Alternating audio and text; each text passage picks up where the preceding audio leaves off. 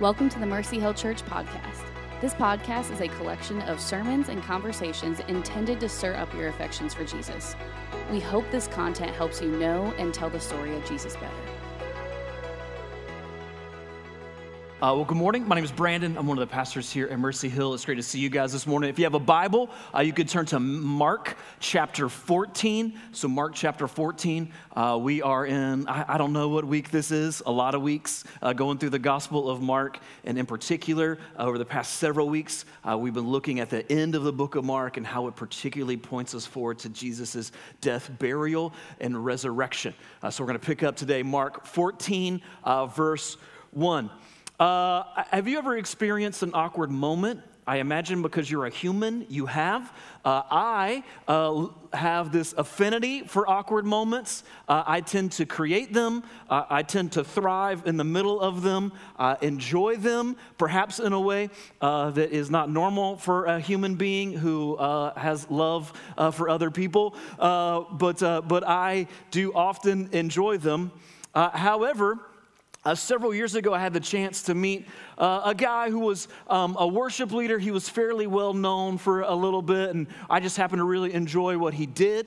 My friend Tyler was his guitar player, and so Tyler and I had played for a couple other worship leaders kind of in the Raleigh area when we lived up there, and so we knew each other just from that scene. And I was like, hey, man, could you introduce me to him? And Tyler was like, yeah, I would love to. Like, yeah, come meet him. And so Tyler introduced me to this guy, his big conference, and I'm like, hey, man, I really love what you do. Thank you so much for your music. We do it in our student ministry. I was a youth pastor at the time, all the time, and we really appreciate what you do. And he goes, oh, okay. And he's a little bit of an awkward guy anyway. And he says, okay, well, tell me about your church. And so just making a joke, I was like, oh, I'm at such and such church. We're a church of champions, which is kind of a weird joke. And he just said, I'm sorry, what? And I said, oh, it's just a joke. And he goes, okay. And then I did this. And then he did this. And then I did this. And then some other people came up to talk to him. And so I was a part of this kind of like conversation circle where they're having this conversation, so people he knew about music and that sort of thing. It's the only time in my life I ever did like the Homer Simpson meme where I just went slowly, carefully, backed out of the talking circle, and without saying a word, just tried to disappear into the crowd. The awkwardness just consumed me. I created it. It was terrible. Mark chapter 14, we are going to see and experience a very awkward exchange, an awkward moment. Let me give you some context. You may remember where we are in the book of Mark. Mike touched this on a couple weeks ago. Jesus has come into Jerusalem at the time of the Passover. He came with what we call the triumphal entry, and so people are celebrating him, laying down their cloaks and waving palm branches for him, celebrating Jesus entering into the city. And then in the middle of the celebration, instead of relishing in the moment, you might remember from Mike's message, instead Jesus goes to the temple and kicks a bunch of people out, causes a scene, throws over some tables. And so he has been most of the way through the book of Mark in the crosshairs of the religious leaders. But after the display in the temple, they are very, very upset with him. And then the section that we just skipped is in Mark 13. And so I want to give you like a quick overview of what's going on. Really, Jesus is teaching his disciples, and he wants them to grasp two key points in Mark 13. The first one is that the kingdom is not going to be established in the manner which they think it's going to be established. So Mark 13 is his teaching on the end times, what happens in the end. And there is some important information for us to understand there. But more importantly, is we need to grasp the fact that Jesus is definitively telling his disciples that the kingdom is not going to come in any sort of physical sense in the here and now, but it's going to come later. And you can imagine, remember, all the way through the book of Mark, the disciples have been expecting Jesus to be this true king who is going to institute this new kingdom. He's going to kick out the Romans who are occupying their nation and establish this nation to its former glory. And Jesus, in Mark 13, is definitively saying to them, that's not the way it's going to be. And then he tells them this other really harder thing for them to take in Mark 13. He says, and in fact, what's coming next for you is not glory, honor, and fame. What's coming next for you is persecution. You are going to be persecuted. Some of you will be killed. Some of you are going to be thrown in prison. You're going to have to stand on trial. And so if you can imagine being there in this moment, Mark 13:13. Jesus says to his disciples, you will be hated by all for my name's sake. They're like, kingdom's not coming now, and instead what's coming now is a lot of bad stuff for me. This maybe is not what I thought I was signing up for. Now, the idea of Jesus' second coming is normal to us because we know the rest of the story. If you've been around church, we've heard that Jesus is coming back. But for these disciples, just imagine what this moment would have been like for them. They've just been told that their reward for following Jesus for the past 3 years is not an exalted place in his government, and it's not even the immediate restoration of the nation that they love.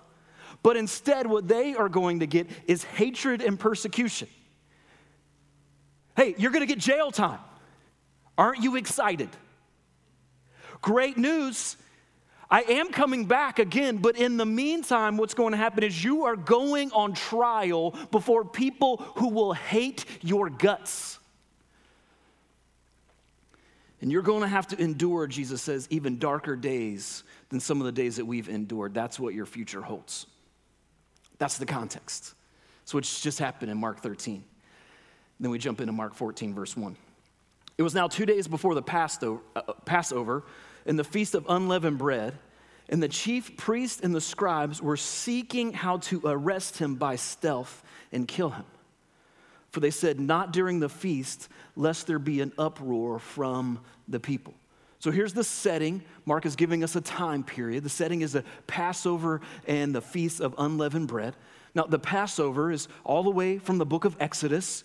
It's a feast, or a time of remembrance, a holiday, if you will, a religious day for the people of Israel to look back and remember how God delivered them through the blood of the Lamb from slavery in Egypt and from judgment for their sins. And he led them out of Egypt.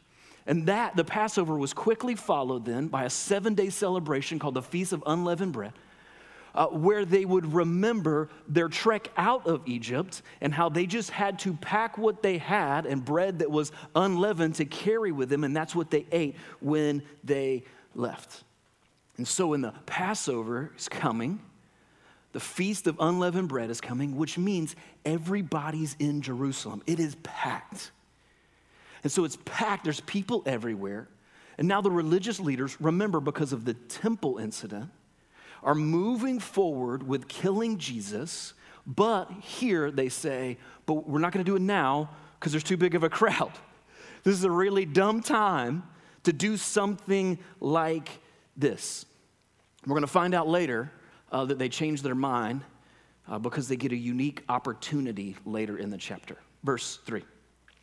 And when he was at Bethany, Bethany is like a suburb of Jerusalem, just a little bit away, in the house of Simon the leper, as he was reclining at the table, a woman came with an alabaster flask of ointment and pure nard, very costly, and she broke the flask and poured it over his head. And there were some who said to themselves indignantly, why was the ointment wasted like that? For this ointment could have been sold for more than 300 denarii and given to the poor. And they scolded her. But Jesus said, leave her alone. Why do you trouble her? She has done a beautiful thing to me. For you always have the poor with you, and whenever you want, you can do good for them, but you will not always have me. And she has done what she could. She's anointed my body beforehand for burial. And truly I say to you, wherever the gospel, that's the good news of the kingdom, is proclaimed in the whole world, what she has done will be told in her memory. Now that's awkward, right?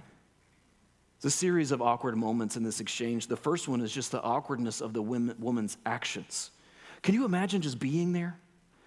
Now, we don't know much about Simon the leper. Evidently, he doesn't have leprosy now because he can have people into his home. So perhaps he's someone that Jesus has healed. We're not sure. But at this party, a woman shows up. You're there. Put yourself in the moment. Maybe you know her or you've seen her before. Maybe you don't. But it seems like she knows Jesus and that he knows her. And she breaks open this flask, this alabaster flask. The common design would be that it would have kind of a long neck.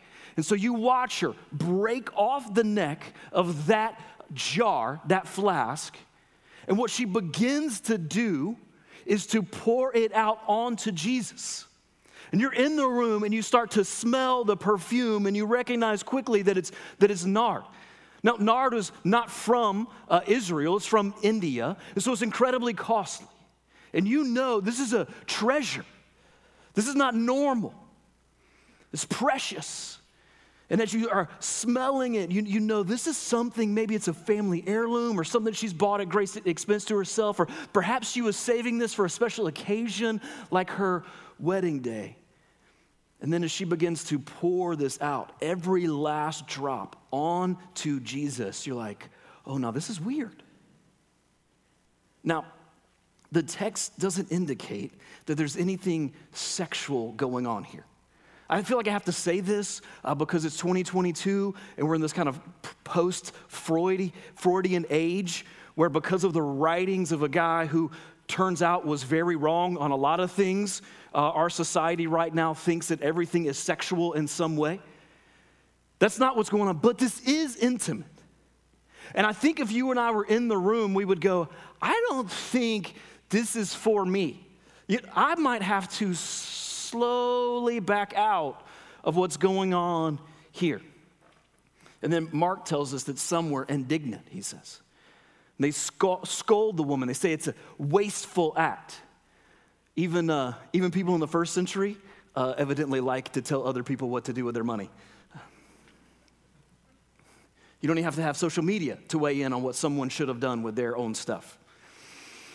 Matthew, though, tells us a little bit more. Matthew tells us in his account of this story that it was the disciples. It's not religious leaders, it's the disciples who start to scold the woman.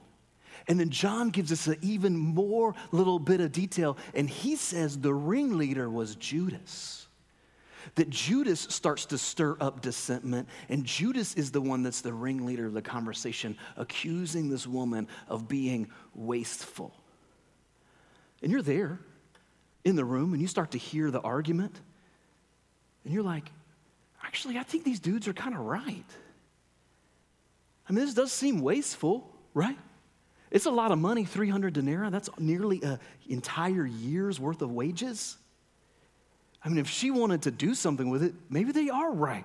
Maybe she should have sold it and given it to the poor. That seems to be more in line with what we've been learning from Jesus. So about the time you start to agree, awkward moment number 2, Jesus starts doing some scolding of his own. And he looks at his disciples and speaks up and chastises them. He says, hey, you leave her alone. Why are you bothering? Why are you troubling her? And Jesus does something surprising. He says, what she's done is beautiful. This is an excellent, precious, unbelievable thing that she has done for me. Can you imagine the moment the disciples start looking around with each other like, what's going on here? Like we kind of thought we got it, and then we didn't get it. Like, and we're getting scolded. She's the one breaking stuff. You know what I mean? Like, she's the one acting all awkwardly. This is strange. Like, what is going on? And then Jesus doubles down and says, in fact, whenever people talk about the good news of the kingdom, what they're going to talk about is her. And think about how true that is. Think about this for a second. At least 25% of the disciples, we don't even know a thing about, right? What do you know about Thaddeus? Or what do you know about James, the son of Alphaeus? Or what do you know about Simon the Zealot? Who are those dudes? But we've heard this story before. We know who this lady is. But why is it that Jesus defends her actions? Why is Jesus celebrating what she's done? Why does he call it beautiful? Why? Let's check it out. Verse 7, verse 8. First, he says, the poor you will always have with you. Now, some people have used this verse to diminish the need to serve the poor, which is great. If you're comfortable with ignoring Jesus' other teachings in the New Testament on how we should serve and love the least of these. And if you're cool with ignoring pages and pages of prophecies in the Old Testament calling God's people out precisely for not serving the poor, then that's your take and you could accept it. But that's not what Jesus says. Jesus doesn't say don't serve the poor.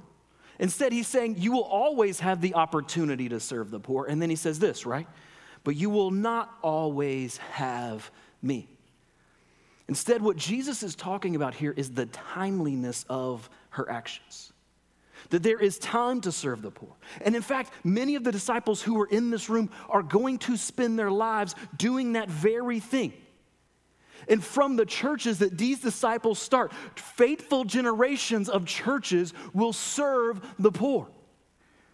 But Jesus is saying there is a time to extravagantly, beautifully, non-logically, expressively, and maybe even awkwardly express your complete love and gratitude to him. That he in this moment is correcting the attitude of his disciples. He's helping them see what this woman already sees, that it is Jesus that is infinitely valuable and worth everything that we could give. Serving the poor when we don't feel like it, and breaking open the very best that we have in order to honor and exalt him. And then he says in verse 8, she has anointed my body beforehand for burial. Jesus is saying she's done something significant that I'm not even sure she knows what she's doing. She's done something significant, then she doesn't even realize the significance. And to the disciples, you don't realize the significance. You think this is a waste of resources, but Jesus is saying this is a timely act that expresses extravagant love and captures the significance of this moment in a unique and unbelievable way. That this over-the-top expression of love foreshadows Jesus' own over-the-top expression of love. That in the same way that this woman broke open this alabaster jar and poured out every drop of its contents, that Jesus is saying this is pointing forward to something else. When his own body will be broken on the cross and he will pour out every drop of his blood to save sinners like you and me. This anointing is important for the people of Israel. Yeah, bodies were anointed with oils and perfumes as a part of the burial process. Remember, they don't have refrigeration. And so in order to preserve the body, this is a part of the process. But also remember, anointing is something done by often a religious leader to signify someone who's been called or chosen by God for a special place in his kingdom. And in fact, anointings are often done for kings. Remember, Samuel goes and finds David years and years before he's actually ever going to become king. And what does he do? He anoints him as the future king. So check this out. Jesus is anointed as king and as a dead man in the same moment. This is where Mark's been trying to get us the whole time. To this symbolic act where instead of a religious leader Instead, this woman shows up at a party, anoints Jesus. This is his coronation ceremony and his burial for burial. This moment signifies that God has chosen him for a special task, that he is the king, but he is also the king who is going to die for his people.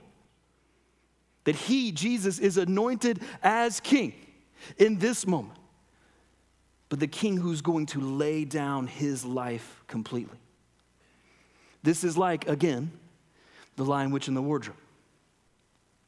Do you remember in C.S. Lewis's story, it's a kid's story? There are whispers and rumors that Aslan, the true king, is coming. And Aslan, the true king, shows up. But instead of immediately establishing his kingdom through his physical dominance, the first act of Aslan, the lion, the great returning king, is to lay down his life for Edmund, the one who has betrayed him. And in the same way, Jesus is the coming king, the true king, as we've seen in the book of Mark, the servant king, and he is the crucified king. This moment of symbolism that perhaps this woman doesn't even fully grasp. Saying Jesus is anointed as the true king in the same moment that he's anointed for his death. So, what does this mean in our response? I love verse 8. This phrase in verse 8 is emotionally moving. Here's what Jesus says about this woman. He says, she has done what she could. Wouldn't you hope that Jesus would say that about you? She has done what she could. It's beautiful, packed with power. Now, Mark doesn't tell us who this woman is, but John does. John tells us this is Mary, the sister of Lazarus, the guy that Jesus raised from the dead. And now you start to kind of maybe get the picture. Mary, you might remember we've seen her before in the gospel accounts, just sitting at the feet of Jesus, soaking up his teaching. Mary, who Jesus loves. Mary, who lost her brother Lazarus to death, but Jesus brought him to life. And so this Mary shows up at this house and sees Jesus, whom she owes everything to. And you can imagine she goes, what do I have to offer him? And she searches her house and her possessions, and she finds the very best of what she has. And she gives it all. And she gives to Jesus what no one would ever ask for her to give up. How, she is saying, can I give Jesus the very best that I have? And this is what she finds.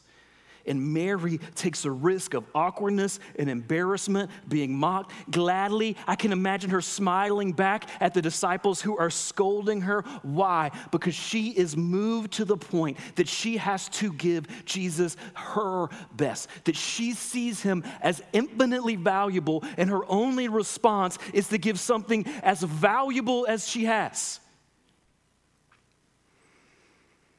In this way, this example of Mary is an encouragement to us as followers of Jesus to give our very best.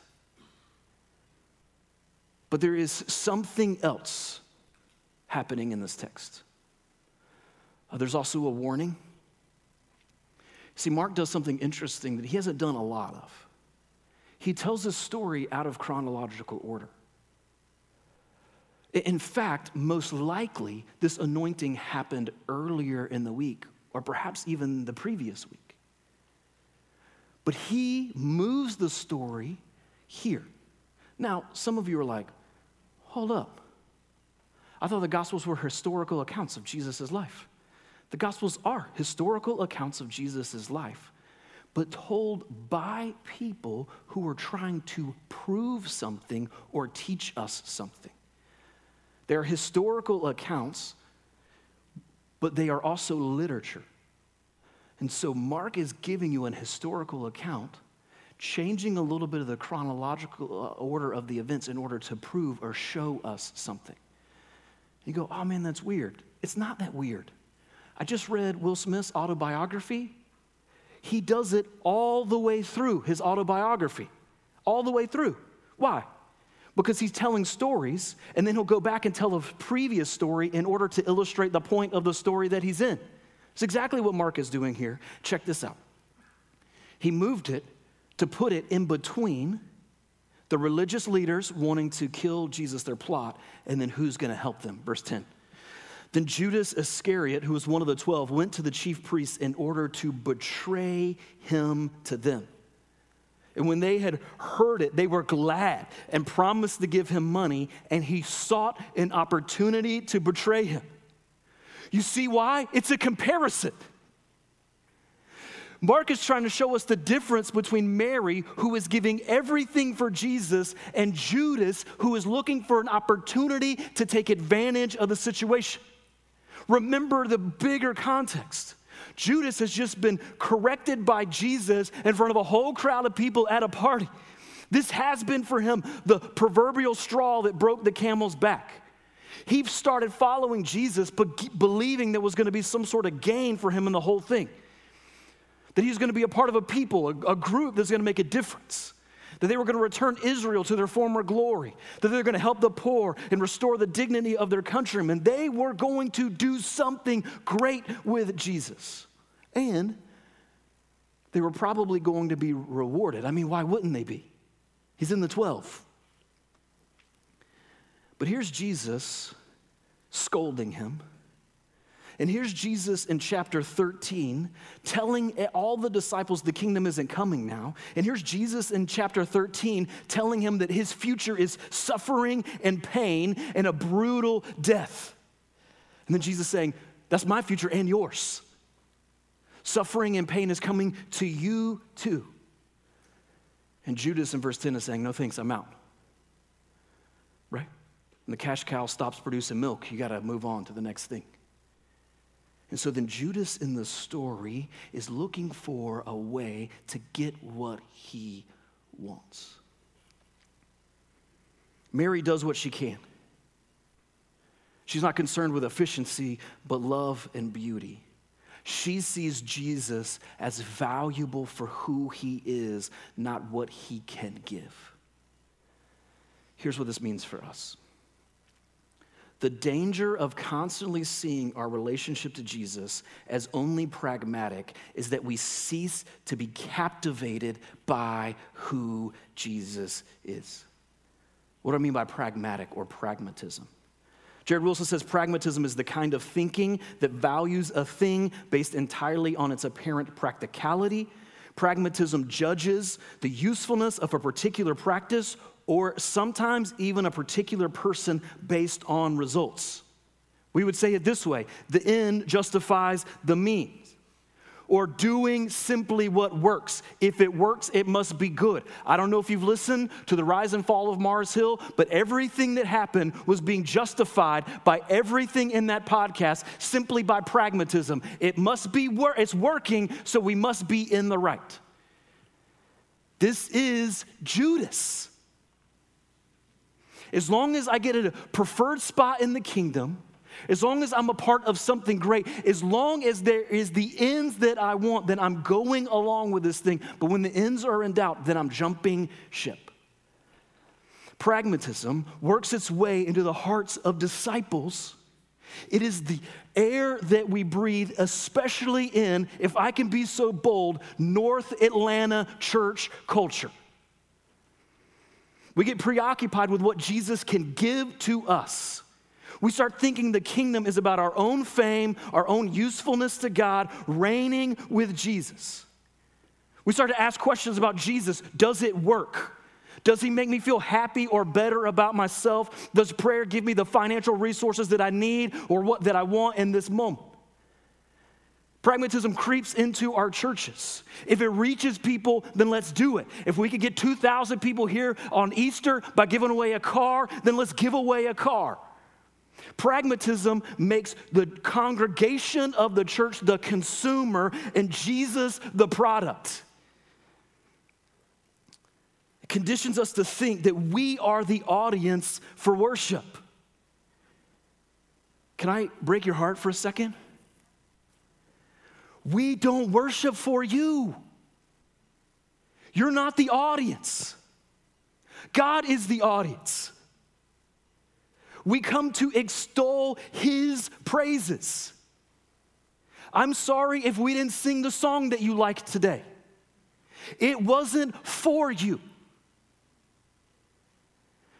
I'm sorry if I'm being a little aggressive today.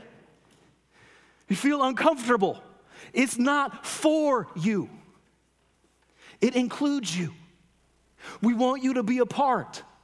It's an invitation. But you're not our consumer. You're not the audience. I love D.A. Carson. He says this: what ought to make worship delightful to us is not in the first instance its novelty, its aesthetic beauty, but its object. God himself is delightfully wonderful, and we learn to delight in him. That's what we do here every Sunday. Try to help you learn to delight in him. Maybe you haven't noticed this. You notice the first song? Most of you guys don't notice the first song because you're still in the parking lot or in the lobby. But you notice Mitchell always picks a first song that is definitely Godward in orientation? Today, what? Holy, holy, holy is our God. Song's not about you. It's about him. It's meant to serve as a reminder, the very first thing we sing together when you come in this place, that this is not about you. God is the audience. We are talking, singing to him. This is what enables us to sing like we did today. Unlike Judas who bailed ship, we sing, in my sorrows, Jesus is better. Make my heart believe. In my victory, Jesus is better. Make my heart believe. Than any comfort, Jesus is better. Make my heart believe. More than all riches, Jesus is better. Make my heart believe. Our souls declaring Jesus is better. Make my heart believe. Our song, eternal, is Jesus is better. Make my heart believe. It is a prayer in the form of a song asking God to not allow us to be pragmatists. Saying, if it works, great, Jesus is better. If it doesn't work, fine, Jesus is better. Mark wants us, his readers, to see the danger inherently that exists in seeing Jesus as merely useful. That when we see Jesus as merely useful, then when Jesus teaches hard things, we hit the eject button. When Jesus says persecution is coming, we start looking for ways to get out. Or that the kingdom isn't coming like you thought it was. We start looking for another king and another kingdom. When Jesus is only useful to us, then when Jesus does strange things that don't make sense, then often those of us who see Jesus merely as a means to an end will leave. Like when Jesus praises a woman for being wasteful with her resources, or corrects a disciple who firmly believes that he's right. On the other hand, people who love and are captivated by Jesus himself, people like Mary, are willing to take the criticism and do what seems reckless and wasteful to other people because what they value the most is Jesus.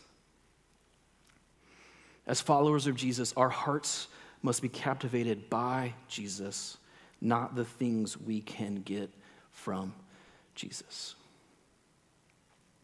So, what does this mean in our hearts today? Let me just ask this question. It's a struggle. I had to ask this question to me this week. It was terrible. When is the last time you were moved to give Jesus your best, regardless of what you got in return? When's the last time you were just simply captivated by Jesus' unbelievable love for you? When's the last time you were filled with joy, not because of what you got, but because of who Jesus is? When's the last time everything else seemed to pale in comparison to Jesus? When's the last time you spent time in prayer, not asking for anything, but just wanting to exalt Jesus? If it's been a while, then I just want to challenge you to do something this week. Take 10 minutes. If you've never prayed like this for 10 minutes, I promise you it feels like forever. 10 minutes this week. Open your Bible to maybe Psalm 84. This says, for a day in your courts is better than 1,000 elsewhere. Or open your Bible to somewhere like Psalm 97, the Lord reigns, let the earth rejoice. For 10 minutes, just let one of those Psalms shape your prayer. Don't ask for anything. Don't ask for the raise. Don't ask for the promotion. Don't ask for someone to be healed. Don't ask for peace. Just exalt Jesus. 10 minutes. It will seem like eternity. You'll be like, daylight savings time also messed up the stopwatch. Like, what is going on here? I also think there's an application for our body, for our church. Let's be careful who we're criticizing and why we're criticizing them. It would be easy to let efficiency or a system or what we think to always be the case to shape the way we talk about each other here, talk about other people on social media. And we need to be careful, because it's possible that when you and I are in our most confident in what somebody should have done, that what we're going to receive back is correction. Jesus saying, hey, you leave her alone. The way she spends her resources and money is none of your business. Not accountable to you. That person's accountable to me. So let's be careful. And then finally, let's be clear. We said this from the very foundation at Mercy Hill.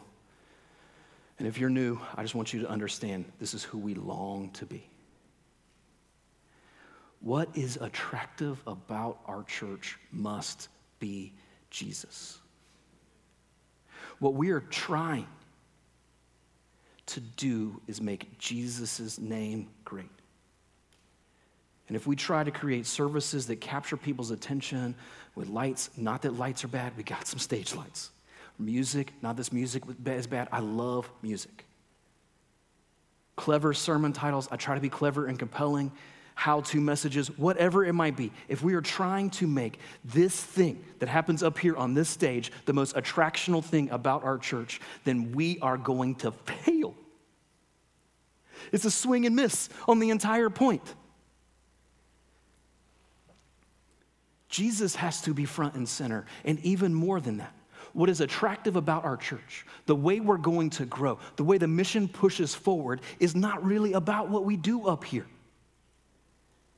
The most attractive thing about our church is Jesus in you.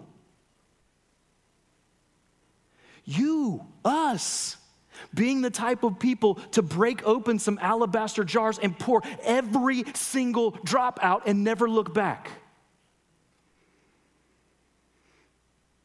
What? Even people who are unbelievers who come to our worship service, what they need to see is not slick production, but authenticity. The answer to this question, do these people believe this junk? Which is why we dim the lights a little bit, but not all the way off. A little bit, because we want you to feel comfortable expressing yourself if you have a moment where you need to break open the jar and pour it all out. But not so much that you forget that we're all doing this together. That this isn't just about you, that this is us, Christ at work in us. In your neighborhood, what people need to see is not that you have everything together, but that you don't. And when you don't, you still exalt Jesus. At your work, what people need to see is not your successes or your corner office, but your infectious love. That we would be a people captivated by who Jesus is, not a people always trying to angling to get what we really want. Here's the good news today, though. If it's been a while So she just spent some time in prayer, exalting Jesus. If maybe you've been overly critical of someone based on perhaps what Jesus called them to do, or maybe if you slid into pragmatism as determining the mission, the good news is in this passage, Jesus was anointed for burial. Because Jesus is the true king who doesn't lord his reign over his people, but lays down his life for his people. And so no matter how you've fallen short or I've fallen short, and I have, even this week, the good news says that we have a place in the kingdom, not because of what we have to offer, not because of what we broken, not because of what we poured out, but because of what Jesus broke on the cross, and that he shed his blood for us in his place. That's the good news. Unbelievable news. Let me pray for us. Father. Thanks for listening to the Mercy Hill Church podcast. To keep up with the life of Mercy Hill Church, follow us on Facebook and Instagram. We believe the Christian life is best experienced in community. If you're in our area, we'd love for you to join us. If not, we'd love to help you get plugged into a local church near you. Have a great week.